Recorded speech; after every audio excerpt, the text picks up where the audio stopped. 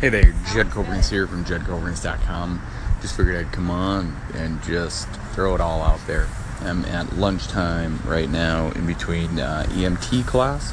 We're doing lab, and it's just a ton of fun, really. And we're just learning, right, life support, basic life support skills. We did airways, we did manually opening the airways, and it's cool to have that experience, right? It's cool to have that understanding and all of those fun things. But I think at the end of the day, you don't go into this field, emergency medical service, for money. You don't do it for fame. You do it because it's the right thing to do. If you have that ability, the person doing it is comfortable with himself, comfortable with situations that most wouldn't be. My son was choking actually this morning on food, and I was completely comfortable, and that's not, it sounds weird to people who wouldn't understand it, but I was completely comfortable that my own son was choking because I know how to have him not choke, like I can get the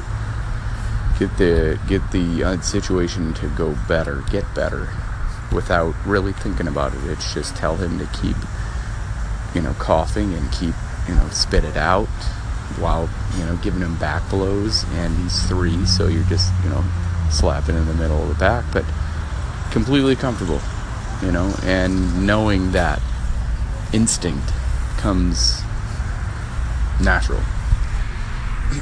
So, I don't know, it's just, for anybody else out there who's ever thinking, hey, I don't know what I'm doing, try the EMS system, try, first responder or emergency medical responder, and EMR.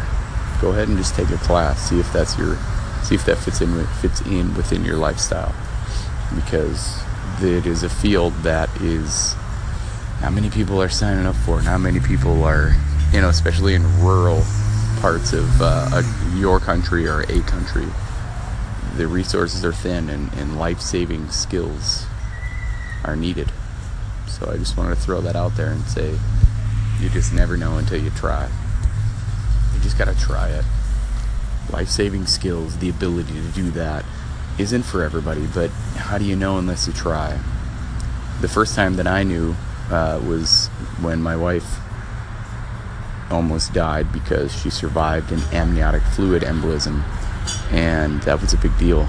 And I had to tell those nurses, what to do for a few moments, because they weren't used to seeing that in the postpartum area of the hospital. So at that moment, I knew I could keep my calm, keep my cool, and know what to do. I just basically told them, hey, if you can't handle this, there's an ER 2 floors down. Go get some of them who can.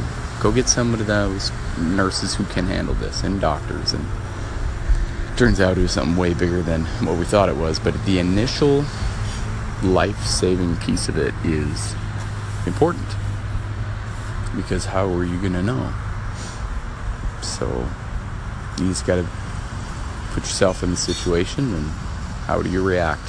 If you freeze up, well, I suppose you can probably get better, but if you don't freeze up, then you know. So give it a shot. Hopefully somebody out there is, if you're on the fence, hopefully this can help somebody say, okay, I just got to at least try it and check it out, because the emergency medical field needs you. We need people like that who can respond in a cool, calm, collect way. So I just appreciate anybody who would even give that a shot.